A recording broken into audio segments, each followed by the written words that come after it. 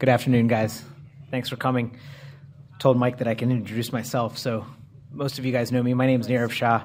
I'm one of the pulmonary critical care attendings.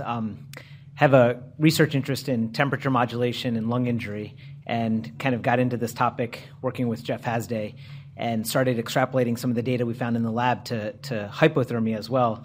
A few years ago, we were lucky to have Neeraj Bajadia come from New York to head up our neuro ICU here and realize that from a clinical perspective, he has a tremendous interest in temperature modulation. And so with our basic science interest and the clinical interest, I think it's a nice hub here that we're putting together a group of people that are interested in temperature. The goal for today's talk is to give you kind of an update on therapeutic hypothermia with some of the literature that's come out recently and some of the background. And then Neeraj is going to talk about the neuroprognostication that happens in some of these patients as well. So we made sure, since this was a talk about hypothermia, to make sure they lowered the room temperature of this room down by 10 degrees. So I apologize for that, but gives you a flavor for what we're going to talk about today.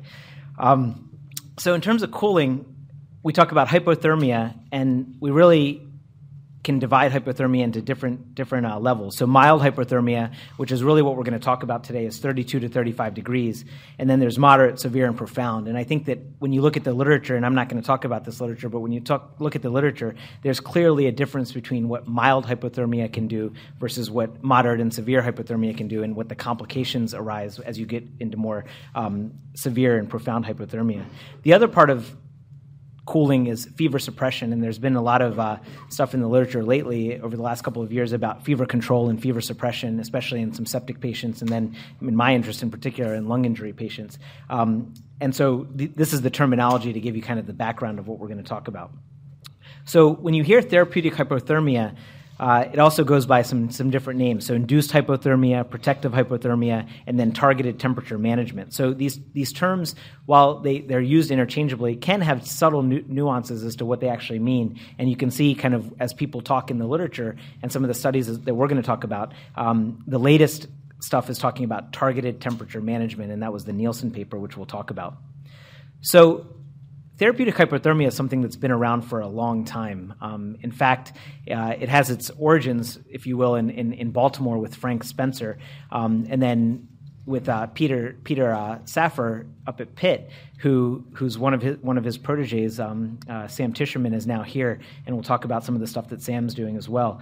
But what really moved hypothermia forward was the invention of ICUs, and so all of us here today are some way or form related to critical care medicine, and really that's what made therapeutic hypothermia more successful, and that was because patients got more standardized care, the side effects of hypothermia were more easily manageable, and in addition, as ICUs kind of formed, also the techniques and the technology changed as well. So cooling devices and techniques and monitoring all improved at the same time, allowing us to be able to cool patients more effectively. So this is my only slide on physiology. One form of this talk has a lot of basic science in it. I took all of that out today because really the focus is on clinically what are we doing and what's the update. So temperature, basically for each degree Celsius that you drop the temperature, you drop cerebral metabolism by 6 to 10%. Coupled with that, the metabolic rate goes down to 50 to 60% of normal at 32 degrees Celsius. And oxygen consumption, as you can imagine, in CO2 production also dropped to 50 to 65% of normal at 32 degrees. Ischemic cells either necrose, recover, or enter an apoptotic pathway. And really the key is which of these pathways is really causing the benefit that we're seeing with lower temperatures, and that's a discussion for another time. And we'll talk about it at the end a little bit. So what are some of the reported uses? So can anyone tell me what the two evidence-proven indications are for therapeutic hypothermia? Two evidence-proven indications. So we use it for a lot of different things, but there are two that are really where the evidence is that it's kind of absolutely certain that hypothermia plays a role. One of them? So out-of-hospital cardiac arrest with VFib, right? VFib, VTAC. Another one? It's kind of out of the realm of what we do a little bit. So out-of-hospital cardiac arrest with VFib, VTAC, and then neonatal hypoxia ischemia is the other one. So these are really the only two evidence-proven indications that say, yes, absolutely, hypothermia can make a difference. But there's a new study this year that we're going to talk about as well. Some controversial indications: traumatic brain injury, hemorrhagic stroke, ischemic stroke, septic shock. So some of you guys might remember the Shortkin paper that came out in the Blue Journal a couple of years ago now, where they used external devices to do fever suppression or fever control, and they showed that you could reduce pressure requirement by 50% within 24 hours, and there was also a trend towards improved mortality, but it wasn't powered for that. And then my interest is acute lung injury. So there's a group out of Netherlands that's looking at this. We've looked at it. We've submitted grants to look at this clinically, and in the lab, we're definitely seeing that hypothermia can tighten up endothelial cells and prevent some lung injury in mouse models as well as in vitro models. In terms of some background, so sudden cardiac death, the estimated number of out-of-hospital sudden cardiac deaths is about 300,000 per year in the U.S. The incidence is anywhere from 35 to 125 per 100,000 people, with 25% of these people being less than the age of 65. In addition, if you get return of spontaneous circulation and you're admitted to the hospital, the median survival to discharge is 7.9%, and that's in the U.S. We have a lot of room to go in terms of getting these patients to a significant status and being able to get discharged from the hospital. Favorable outcomes of those admitted to the hospitals is 11 to 48%, which means that 50 to 60 to 70 to 80% of these patients do not have a favorable outcome, either neurologically or even to the point of not getting discharged. So hypothermia is protective. This is a study that came out in 1980 when it's induced before or during an anoxic insult. It can be used as an anticonvulsant. It decreases cerebral edema after traumatic brain injury. It can be used for cerebral protection during operations involving cardiopulmonary bypass. Cardiac transplantation, so cooling an organ from 37 degrees to 0 slows metabolism by a factor of 12 to 13.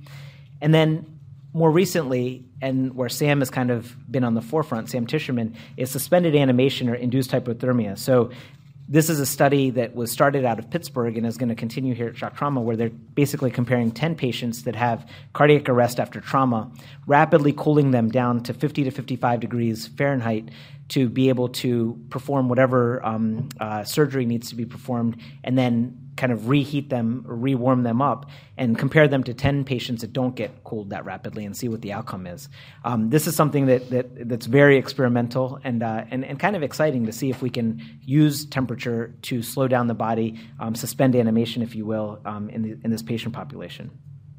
So in terms of treatment, there are three phases. There's the induction phase, where you rapidly bring the temperature to 32 to 34 degrees, sedate with propofol or midazolam during hypothermia, paralyzed to suppress heat production. The maintenance phase, where you're going to maintain the goal temperature at around 33 degrees. Standard is 12 to 24 hours, but the optimal duration is really not known. And at this time, you're going to be suppressing shivering. And then rewarming, which very clearly is one of the most dangerous periods because you can get hypotension, cerebral edema, seizures. And the goal is to achieve normal body temperature over a longer period of time and stop sedation when the normal body temperature is achieved. So our goal is to rapidly cool patients to 32 to 34 degrees and minimize the complications that are associated with cooling. We're going to maintain hypothermia with minimal fluctuations, rewarm slowly, and then after you cool someone, maintain the temperature less than 37 degrees for 48 hours. So fever in that post-cooling period really needs to be avoided. So what's the evidence behind what we are doing? So some of the data in animal models, so in 1991, there was an animal model of a dog model in cardiac arrest where they did 10 minutes of VF followed by 5 minutes of CPR before defibrillation and return of spontaneous circulation. And they showed that there was a significant benefit at 72 hours when mild hypothermia was induced within 15 minutes of return of spontaneous circulation and maintained for 60 minutes. In a study by Kuboyama, using also a dog model, the benefit of hypothermia diminished if the induction was delayed by 15 minutes after return of spontaneous circulation. And in this case, the histology showed a decrease in the neurologic injury despite the delay. So the question of neuroprotection is still kind of out there. This study was published in the 90s, where benefit was limited with moderate hypothermia. So if you got moderate to severe to profound hypothermia, you got arrhythmias, infections, coagulation problems. Animal experiments demonstrated that mild hypothermia, so what we're talking about, 32 to 34 degrees Celsius, was much safer than moderate to severe hypothermia. And you got protective and resuscitative effects on the brain after cardiac arrest. So in 96, Peter Safar published this this paper showing animal studies that showed improved cerebral resuscitation from cardiac arrest in dogs with mild hypothermia plus blood flow promotion. And then Zhao et al.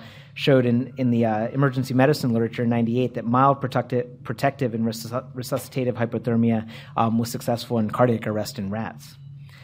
This led to some small clinical trials, Bernard et al. In the emergency medicine literature in 97, Felberg in 2001, and then Yanagawa in 1998, that basically showed that there was some benefit in these small trials of out-of-hospital cardiac arrest, which then led to the 2 randomized control trials that we all quoted for years, and that was the Bernard study and the HACA study that were published back-to-back in the New England Journal in 2002.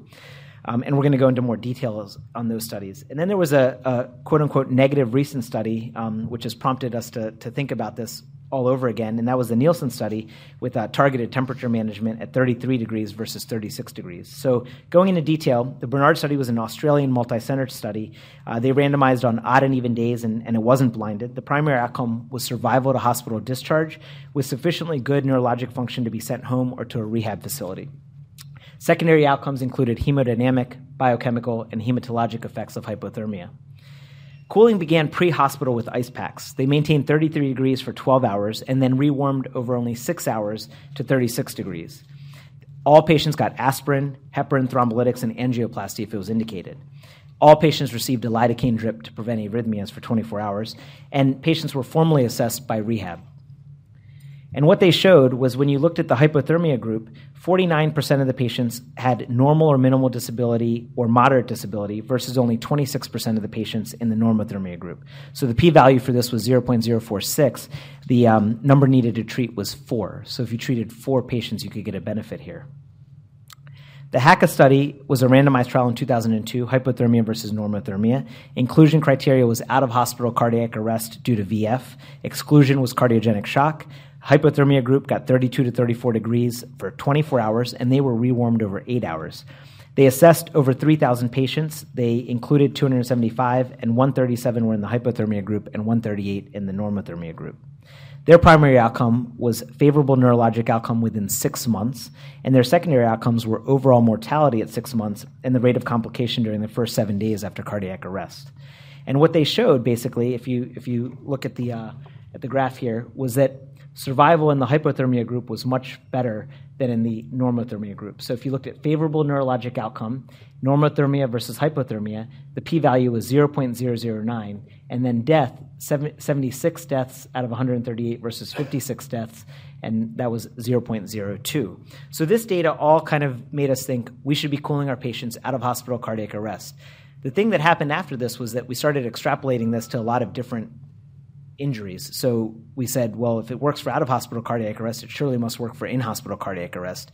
If it works for VF and VT, surely it must work for asystole. And then a lot of data came out after that said, maybe we can't extrapolate this data to that group. So we're using it for VF, VT arrest in-hospital, out-of-hospital. A lot of places use it for asystolic or PEA arrest as well, although the data is not as good. Then came 2013, basically, in December of 2013 in the New England Journal, the Nielsen paper. And this study was extremely well done. I think Neeraj actually got to hear Nielsen present his data. And one of the biggest kind of things that was said about this was how well they did their study. It was a prospective study. They used 36 ICUs in Europe and Australia, a variety of cooling mechanisms, so it was site-dependent. Both groups were actively cooled because it's 33 versus 36 degrees. Sedation for about 36 hours in both groups. They used a very slow rewarming process, so 0.5 degrees Celsius per hour to get to 37 degrees. And they compared to past trials of hypothermia, patients had a higher rate of ST elevation MIs and bystander CPR and lower rates of hypotension. They had about 950 patients with out-of-hospital cardiac arrest. They did not differentiate whether this was VT or asystole PE. And they randomized to 33 versus 36, and they looked at survival and neurologic outcome. And you can see in this graph here that body temperature during the intervention period, the 33-degree group definitely got down to 33 degrees, and then the group that was 36 kind of stayed between 35 and 36, and towards the end at 36 degrees. And when you looked at the curve here for survival, the probability of survival versus the days since randomization all the way up to 1,000 days, you can see that there's no difference between the 36 and 33-degree group. And when they looked at primary outcome, death at the end of the trial, 0.51. Secondary outcomes, so neurologic function at follow-up, a CPC of 3 to 5, not statistically significant. Modified Rankin scale, not significant. And death at 180 days, not significant. So this brought up a lot of questions as to say, well, are we doing what we should be doing? Should we be cooling these patients? So why was there not a benefit? So the first thing you'd say is, well, maybe there's not an actual benefit for therapeutic hypothermia.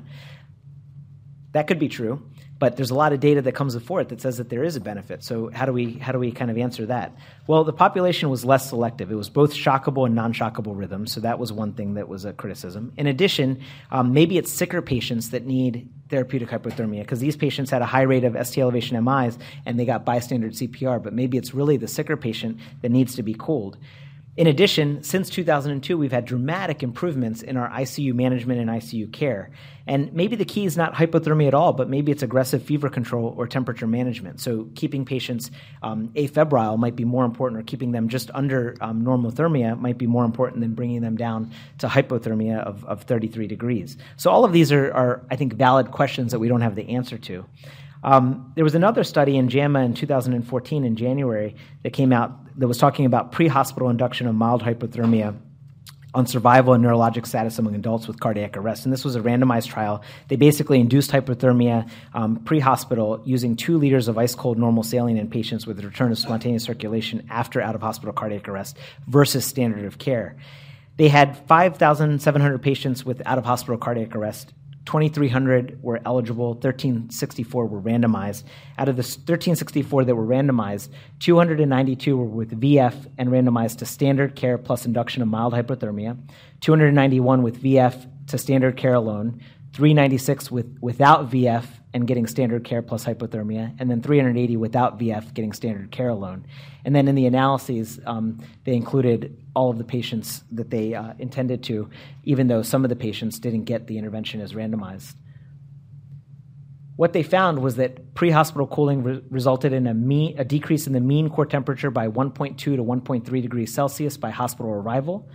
It reduced by 1 hour the time to achieve a temperature of less than 34 degrees Celsius compared with those not cooled pre-hospital.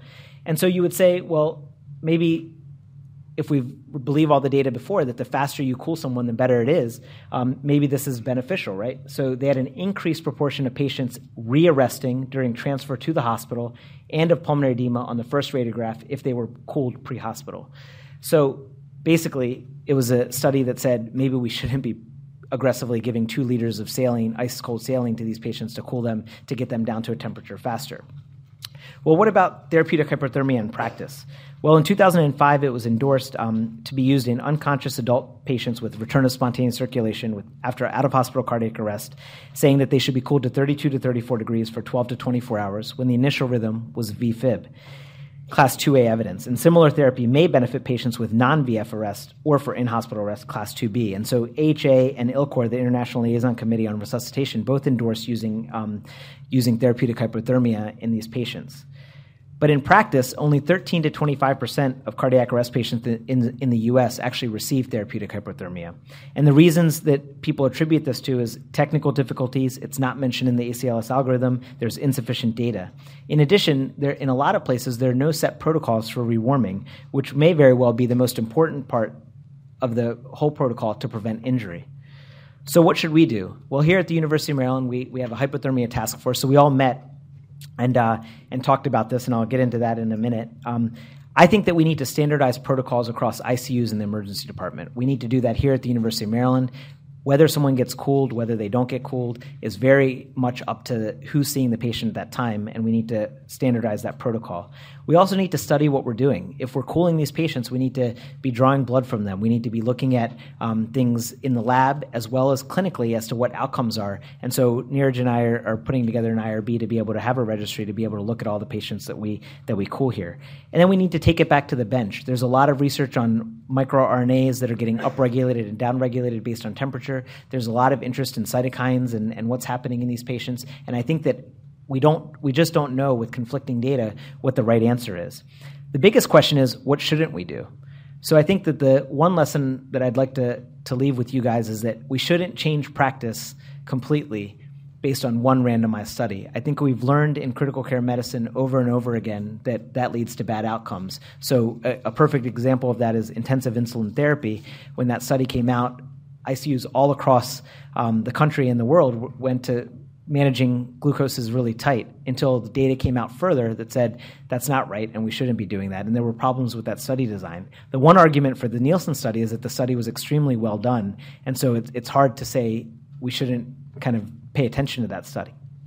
So the hypothermia task force met to discuss the new data. There was this new randomized control trial with Nielsen. There was also the saline trial.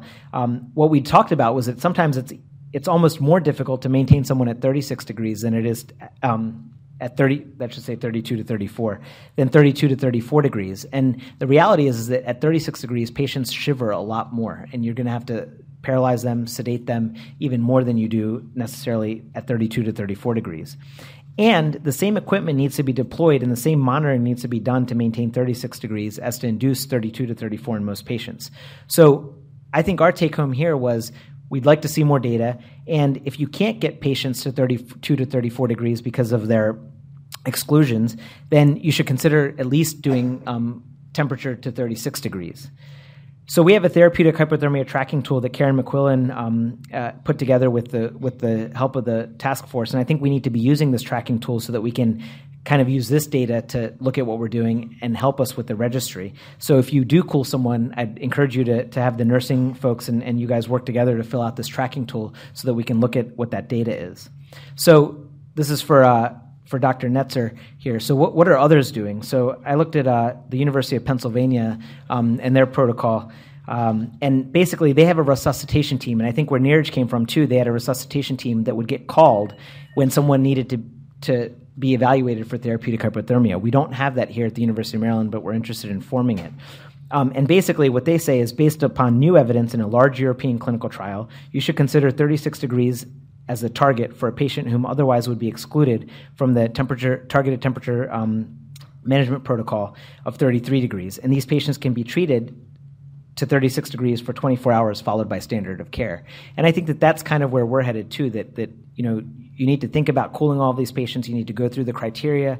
You need to look at the tracking tool that we have. You need to look at the protocol that's online. And then if someone gets excluded from 33 degrees, maybe we should be thinking about at least cooling them to 36 degrees. So with that, I'm going to pass on to Neeraj. Yeah, do you guys want to ask any questions now? Yes. Yeah, so it is on the internet, but what we're hoping to do is basically have it on the machines. So if you called for cooling someone, that the tracking tool would be there as well as the protocol that's online would be there so that you could just roll, when the machine's delivered to the unit, you can log it, you can put all the information that you need there, and it has what we believe is the proper way to do this and how to manage these patients, because there's a lot of nuances in terms of what kind of sedation to use, what kind of paralytic to use, and that kind of stuff. Yeah, Mike.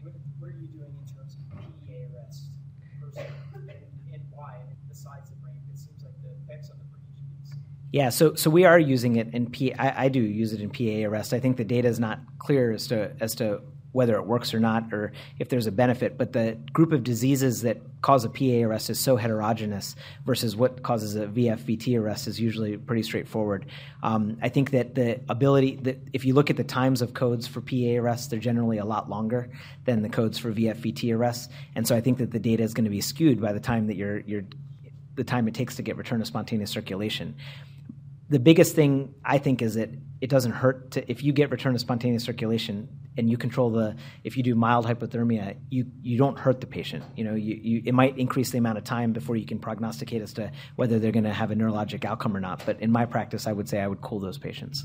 Just breaking away a little in the cath lab, straight to cath lab, cool, et cetera. Yeah, absolutely. And Neeraj can touch on what they do as well, or what his practice is. But the cooling starts in the ED, continues to the cath lab, and then back to the unit where they're going to be. The faster you can cool someone, the better, unless it's ice-cold saline in the field.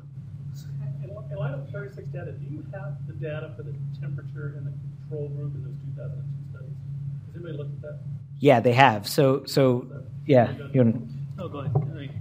basically, that was one of the critiques, was that the HACA study in particular had temp graphs look very similar to the Nielsen. In the control group, they had a mean temperature of about 38, which is what the natural history of cardiac arrest is. In the first 72 hours, you almost always develop a low-grade fever in those patients if you don't do something. So that was one of the critiques that the Nielsen group took to heart, and that's why they designed it the way they did, because there really wasn't a normothermia versus hypothermia study until the Nielsen study. The HACA study was a hypothermia versus mild fever study. Yeah, I think temperature in this case, I mean, I think the biggest take home was make sure your protocol after you rewarm that you're preventing fever in that post rewarming period. Absolutely. Yeah. 72 hours. Yeah, that's the other thing. As a group, we talked about that our TTM management really should be 72 hours. And if you look at the fever curves in the hypothermia and the normothermia group in Nielsen, they did about almost 40 hours of aggressive temperature management, followed by about another 2 days of a day and a half, 2 days of controlled normothermia.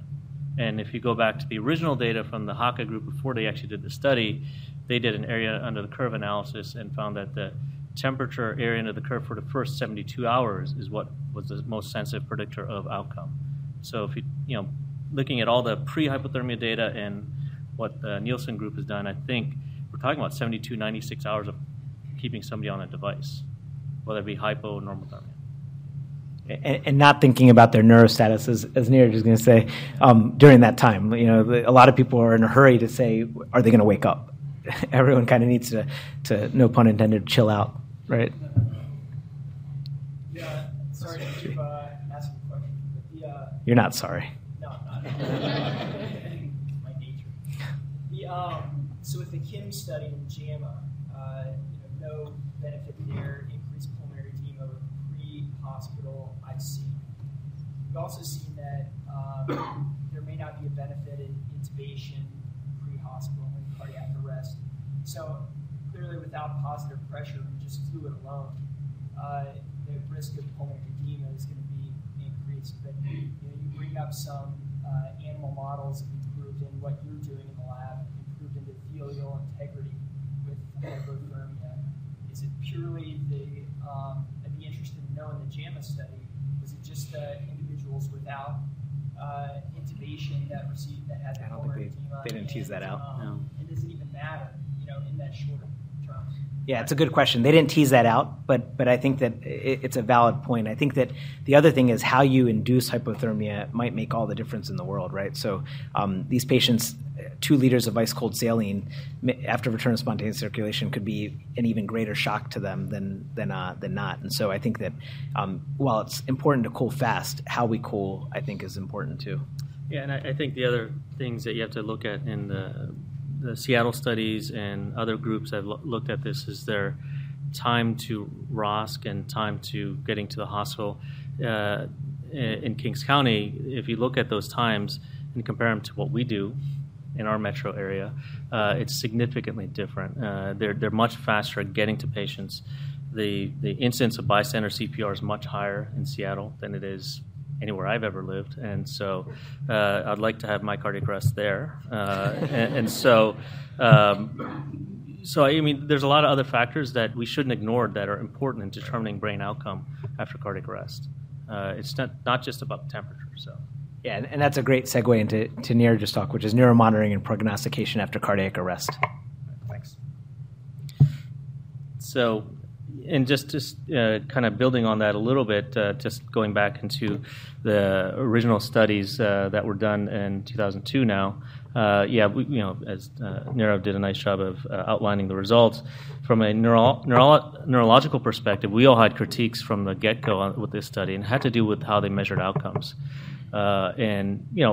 Mortality is a difficult endpoint because of right for withdrawal of care. So we all know this, that if you have a severe brain injury and you withdraw care, for example, in our neuro ICU month-to-month M&Ms, we don't really talk about mortalities because they were usually family-driven and lifestyle-driven based on quality of life decisions. We talk about morbidities. But in this study, to compare mortality difference for cardiac arrest, they didn't really talk about what they did with withdrawal of care. Nielsen did a much better job of addressing that in his study. And then the idea of the CPC measure, which is the Cerebral Performance Score or category scoring system in the HACA study, was developed out of Saffar's lab. So the HACA group, the lead in the HACA group was a Saffar disciple, and it's really well validated in dogs. But this is the first time it was actually studied in humans as an outcome measure in a large randomized controlled trial. So we, of course, had a problem with that.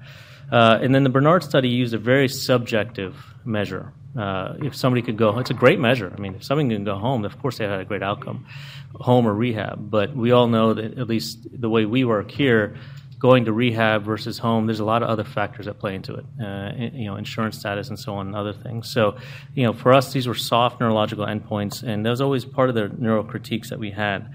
But then came the Nielsen study, kind of made us all kind of shut up in a sense, because they did a great job of measuring outcome. They, of course, found no difference in survival, which, again, for us is not a significant point, except they actually went into a lot of detail. If you look in the appendix, they have a huge appendix for this study, into how they address withdrawal of care.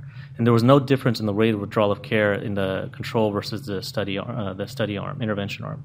So they actually did a nice job of addressing that fact up front, and there was really no difference in the data. They look at outcome multiple different ways. They use CPC, because that was what was used before.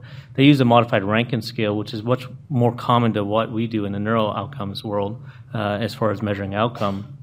But they also looked at neuropsych testing, quality of life measures, some of which has not been published yet. A lot of it hasn't been published yet. And that's going to be really interesting to see. And they didn't do it in all 1,000 patients. They did it in a subset of patients. So really, as we're seeing in every other aspect of critical care medicine, we're more concerned about quality of life, cognitive outcomes, than we are anything else these days. And it will be really interesting to see, as these results start to come out, what they found, if any difference between the two groups.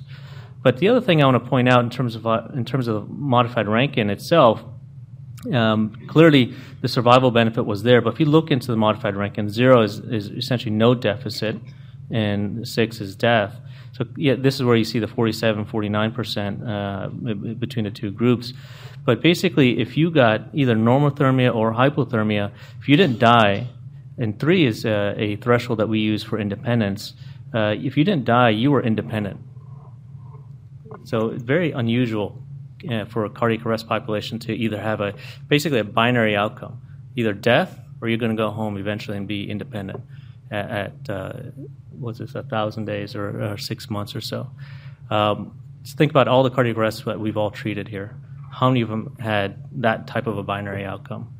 Most of them had a kind of in-between outcome where they were obviously, if there was no withdrawal of care, then they survived the illness, but they were either bedbound with a modified Rankin of 4 or 5, but not a modified Rankin of 0 or 1 or 2. And so there are subtle differences in the study when you look at it that may make it not externally valid to our practice and to our communities here. Another thing that it's not on the slide, it's on a previous version of this talk I give, is that if you look at the table 1 of that study, both groups, 3/4 of them got bystander CPR. And we all know if you get bystander CPR, that in itself is going to change your outcome. And so if you do all the right things all the time, perhaps your outcome is not going to be as much driven by hypothermia. Maybe the effects of hypothermia is not this big, but it's really small. But you have to think then, how many times do we do everything the right way? How many times do our patients get bystander CPR? How many of our patients get actually induced hypertension? In fact, the Saffar paper that you quoted, remember the second part of that paper was augmented blood flow to the brain. In the HACA study, they kept MAPS at about 85. That means you're going to essentially hypertense a cardiac arrest patient. So how many times do we actually do that? From a brain perspective, that actually makes a lot of sense. To perfuse the brain better, a MAP of 60, 65 is actually not good enough for a brain injury patient. So, and that's what we're talking about, how to perfuse an injured brain here. So there's a lot of factors that go into looking at these studies, and we shouldn't just get focused in on just the temperature management piece of it. There's a whole host of things that you all do in terms of post-arrest care that impact on neuro outcome. And a lot of those things are the basic things that we should all remember to do. So those are the kind of the critiques. Now, in terms of what the algorithm is, this is currently what the algorithm is as approved by the American Academy of Neurology. At this point, this is a 2006 algorithm, so it's of course a bit old, but basically based on their evidence-based algorithm from the data from then, if you have the things that you should look at on the exam are brainstem reflexes, and if you don't have any brainstem reflexes at any time, that is absence of all brainstem reflexes, that is essentially when you should go towards brain death testing. And I don't think that's changed in any sense. But they also go on to say that if you really have absent corneals or pupils or eccentric posturing at day 3, and this used to be our old Levy criteria. I don't know how many of you remember the Levy criteria that was published in the mid-'80s.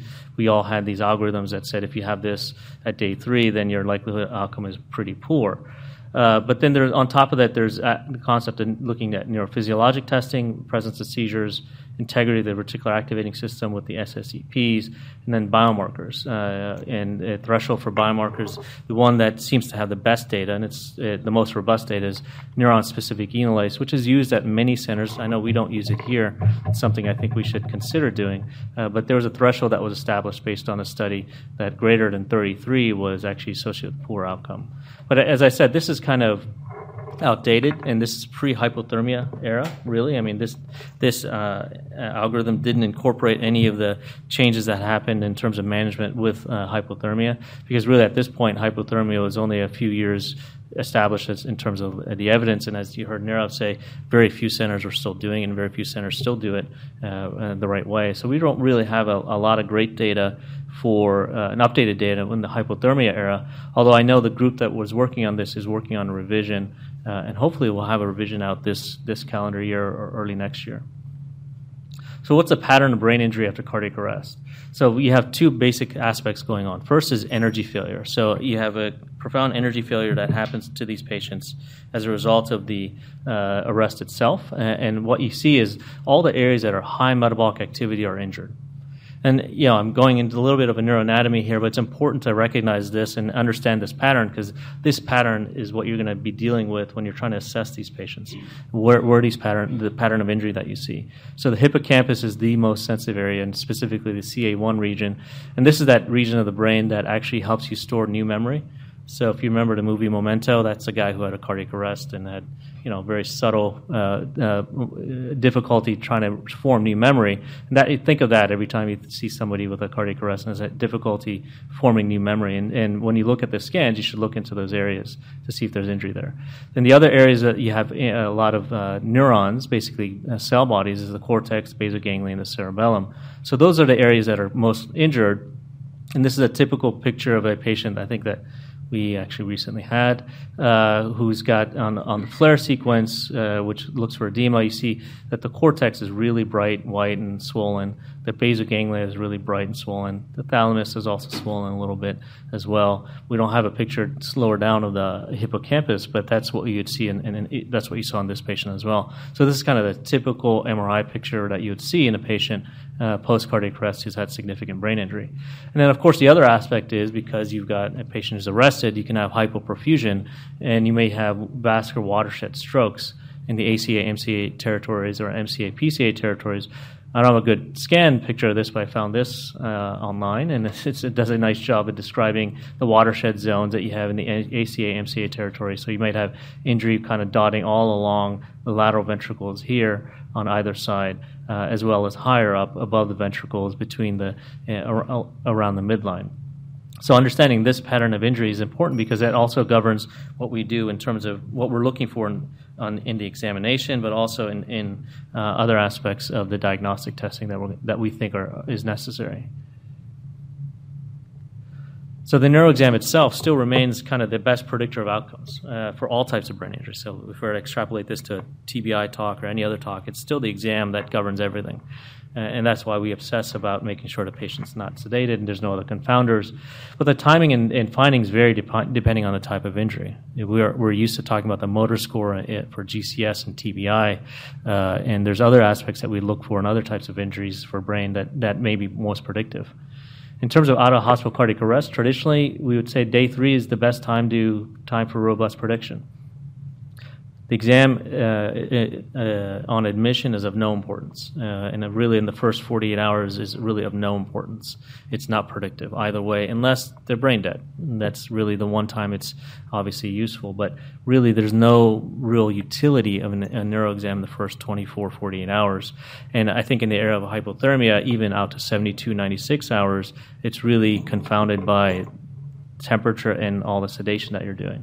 So early hypothermia or era of hypothermia hasn't really changed this, the fact that the exam is important, just the timing's effect is affected. And a lot of that has to do with the pharmacology of the drugs that we use that are affected by temperature, and therefore they hang out in the system longer and affect the neuro exam. But some of that also has to do, I think, with the treatment itself. Hypothermia itself, we're seeing patients, for example, with that MRI scan, a brain injury pattern that may look somewhat like that, who actually start to wake up. So even our ability to predict based on MR scan, what we would have thought at day 3, if they have this MR scan, it's definitely predictive of poor outcome. We're starting to see patients get better from that. And it may be that the effect of hypothermia is actually changing the exam and the timing of the recovery of the exam, not just the sedation itself. So there's this nice recent study that came out in one of our journals looking at the prognosis of coma after therapeutic hypothermia. It's a prospective study, which is nicely done. It was done across 10 centers, and the table doesn't come out nice. But basically, if you were to look at this in detail, it's a typical population. 3/4 of these patients had VTAC, VFib.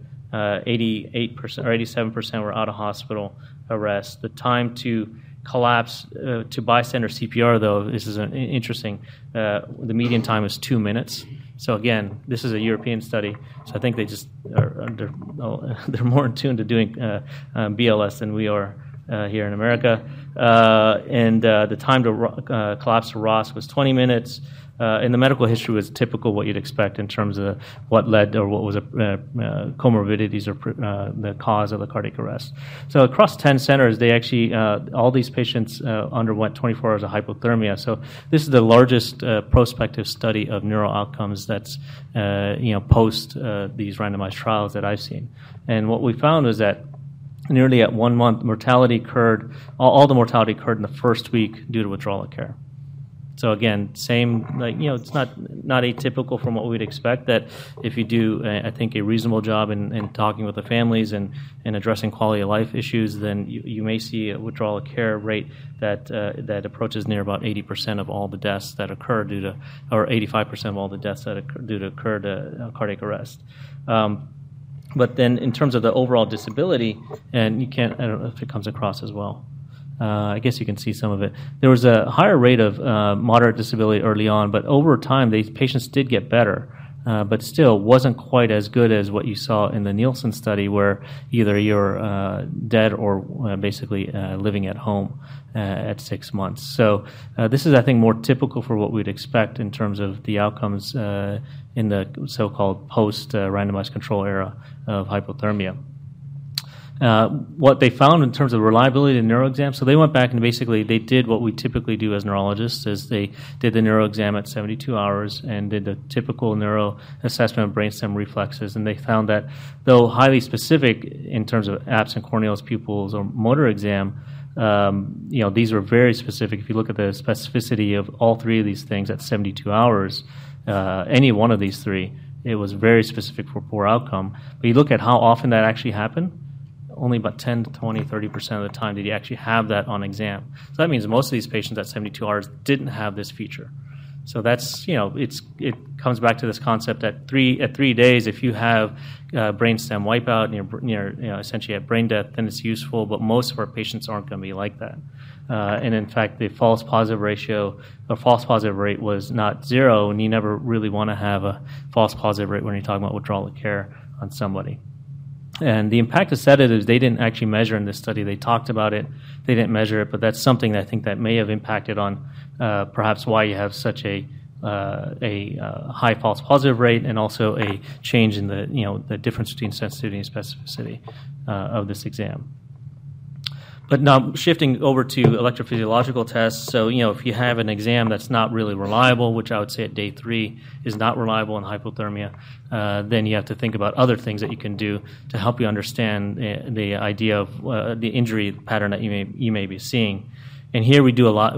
I think, hopefully do more EEGs than we had been in the past. And it's important to remember EEGs are not just for seizure detection in this setting especially. While non-convulsive seizures are common in this patient population, it actually provides you a lot of information about brain health. At least when we look at the EEG, we're able to look at the pattern of injury and pattern of reactivity of the brain. And also, certainly in our neuro-ICU, when we look at it in some of our patients, we actually use it as a monitor of blood flow to the brain. You can look at quantitative mapping of these patients.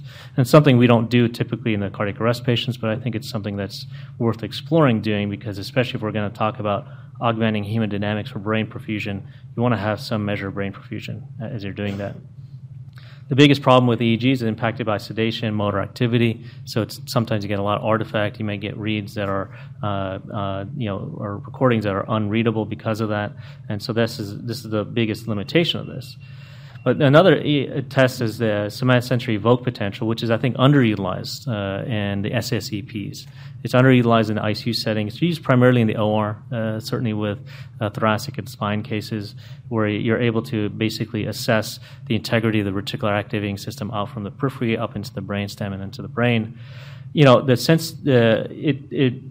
It's not really impacted by hypothermia in the sense that the signal will still be present or absent based on the injury itself, but hypothermia will change the latency pattern for it. But really, when we're looking at it for prognosis, it's a binary function, either present or absent. It's just something that the tech or the person who's reading the SSEP needs to be aware of. And then, of course, just like any other electrophysiological test, it's impacted by the ambient noise and other things that are going on in the patient's room. So sometimes it's technically difficult to achieve. But there's a recent publication in Resuscitation where a European group went back 10 years, back to 2002 or so, and looked at all their patients who had EEG, all the cardiac arrests across the centers in Copenhagen, and about 20% of these 1,000 patients underwent EEG. There's really no difference in the pattern of why EEG was done in certain patients and not done in other patients, at least based on the Table 1 data. The demographic pattern is about the same. Can't really see that here, but that's essentially what it shows. What they found, though, was when they looked at the EEG and looked at who, and the other thing I should mention is that the mortality rate or the outcomes are similar to what we're seeing in all the studies, about 50% mortality rate. That is 50%, about 45% recovery. What they looked at, though, was whether or not the EEG was reactive or had a non-suppressed EEG pattern, that is, patterns that would indicate good brain health. Versus those EEGs that were flat or showed no reactivity. And what they found was that the mortality rate in those who had no reactivity or were flat was much higher than the ones who had reactivity. So again, a pretty good tool to perhaps look at what's going on with the brain and the injury pattern that's associated with this. Now, the problem I would have with this study is, again, it looked at mortality. So, and this is a non-blinded study. So this may have also driven the decision-making in terms of what to do for that patient.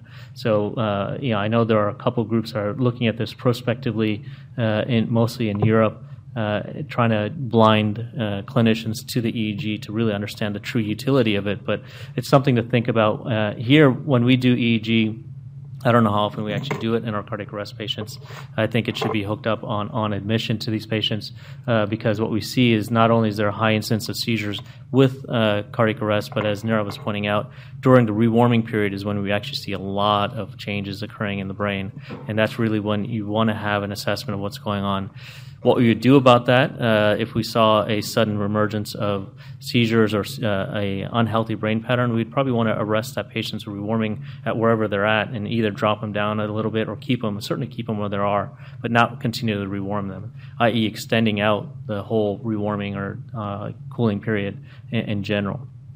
It's something, as Nirav pointed out in one of the earlier slides, hypothermia is a treatment for status for seizures. We've done it occasionally, usually when we're grasping at things to try and stop status, but there's good basic science, good electrophysiological science as to why hypothermia is helpful in terms of seizure prevention. So you may actually be unmasking seizures by rewarming somebody.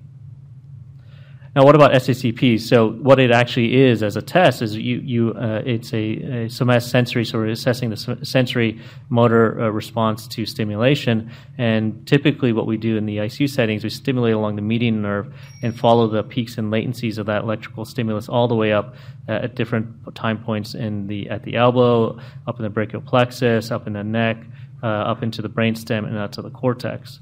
And what we say is if you get a signal that's going up to the cortex, or so-called N20 signal on both sides, that means all the neuroanatomy from out in the median nerve all the way up the arm, into the spine, into the brainstem, up to the cortex is intact. And that anatomy cannot be intact unless the reticular activating system is intact.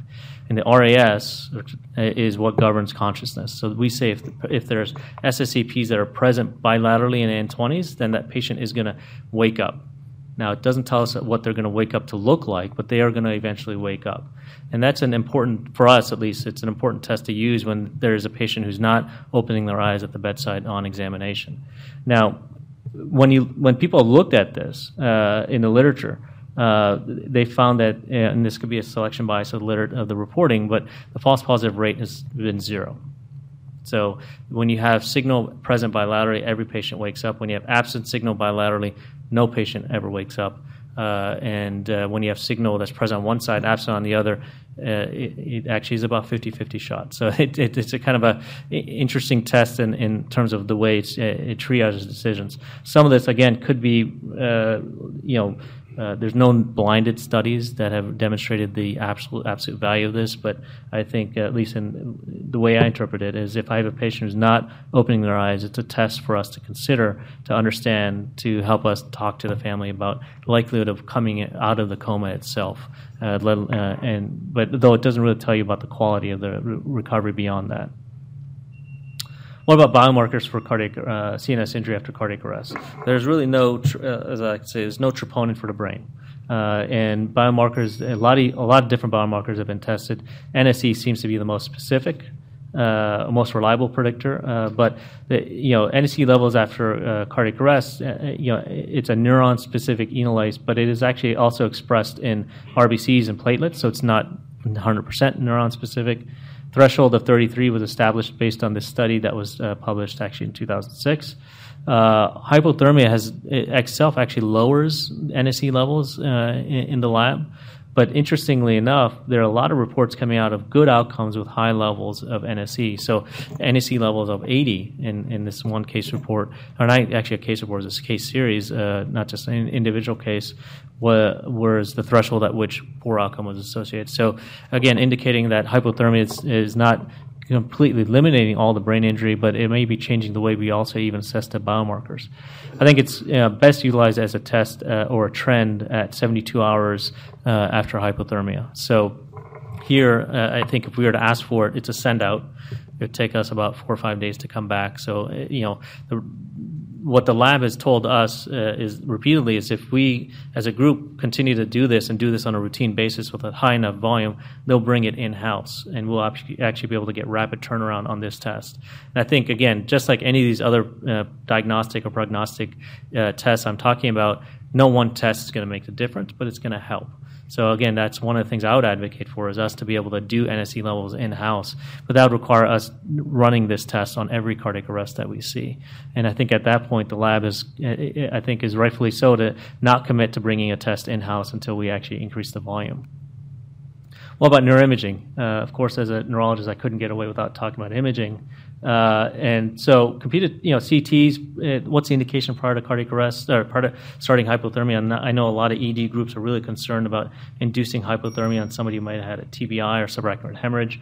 My viewpoint on this is if they're that sick, they're that obtunded or comatose from a subarachnoid hemorrhage, for example, that's usually the most worrisome indication, because if it's traumatic brain injury that's led to that, usually have other signs of trauma. But an SAH that has arrested is not going to go to the OR immediately anyway. And actually, we do cool those patients once they come up to the ICU, and we usually try to stabilize them for 24 or 48 hours before they get to elliptical coil. So in my viewpoint, I don't know that worry in itself should ever delay the need for hypothermia, because the intervention is likely not going to happen in that patient for at least a couple days due to stability. The admission scan, though, can help with prognosis. There are a couple reports out there, older reports, that are underutilized that actually quantitatively score the white matter and allow you to prognosticate. This is all pre-hypothermia era, hasn't been tested in post-hypothermia era. But MRI is certainly what we do, rely on a lot, and it's a lot more sensitive and specific. The time range for which to do this, I think the earliest would be day 3, but I think my tendency is to move this more and more out towards day 5 or 6, and in terms of understanding the injury pattern in the brain itself. We're looking at very specific sequences, 3 or 4 different sequences that we're looking at. Here we can do additional tensor imaging, and if you ever order an MRI for cardiac arrest, please make sure that they do that. And what that allows us to look at is the white matter injury, which is actually governs a lot of what happens in terms of wake up for that patient. And it's a much more detailed way to look at that. We don't clinically do fMRI, but that's something that is being shown to be a lot more sensitive and specific to assess if somebody's actually going to wake up, and also beyond wake up, the quality of the wake up that's going to occur. But again, these studies are mostly done, early on we would do them at day 3, but I think with the hypothermia era, we're extending that out to day 5 or 6. So what we're talking about in terms of prognosis is really, and this is a great review. I think it was one of the articles that was sent out. It's a multimodality assessment of prognosis. So there's no one thing that we can do to assess prognosis after any type of brain injury, and cardiac arrest being no different. And so we are often looking at EEGs. Sometimes we ask for an SACP. Here we're currently not doing biomarkers, but we rely really on the exam and imaging findings, serial exam findings and imaging findings to really assess what's going on with the patient. And as they show in this nice chart, this is kind of what we're trying to integrate. And I think they did a really nice job of integrating what we try to do at the bedside if we're asked to come and prognosticate, which is we're looking at all these different modalities, understanding also the time at which these modalities are being assessed, day 1, 2 versus day 3 to 7, and really trying to assess all of them together in trying to predict outcome after cardiac arrest. So it's really kind of right now a bit of a moving target as to what we would do when, but one of the things I think we really should do is protocolize this in terms of exactly when we should do this, because the only way we're going to institutionally learn, let alone externally learn how to manage this, is to have it really protocol driven. So I think that's all I had to say. Thanks.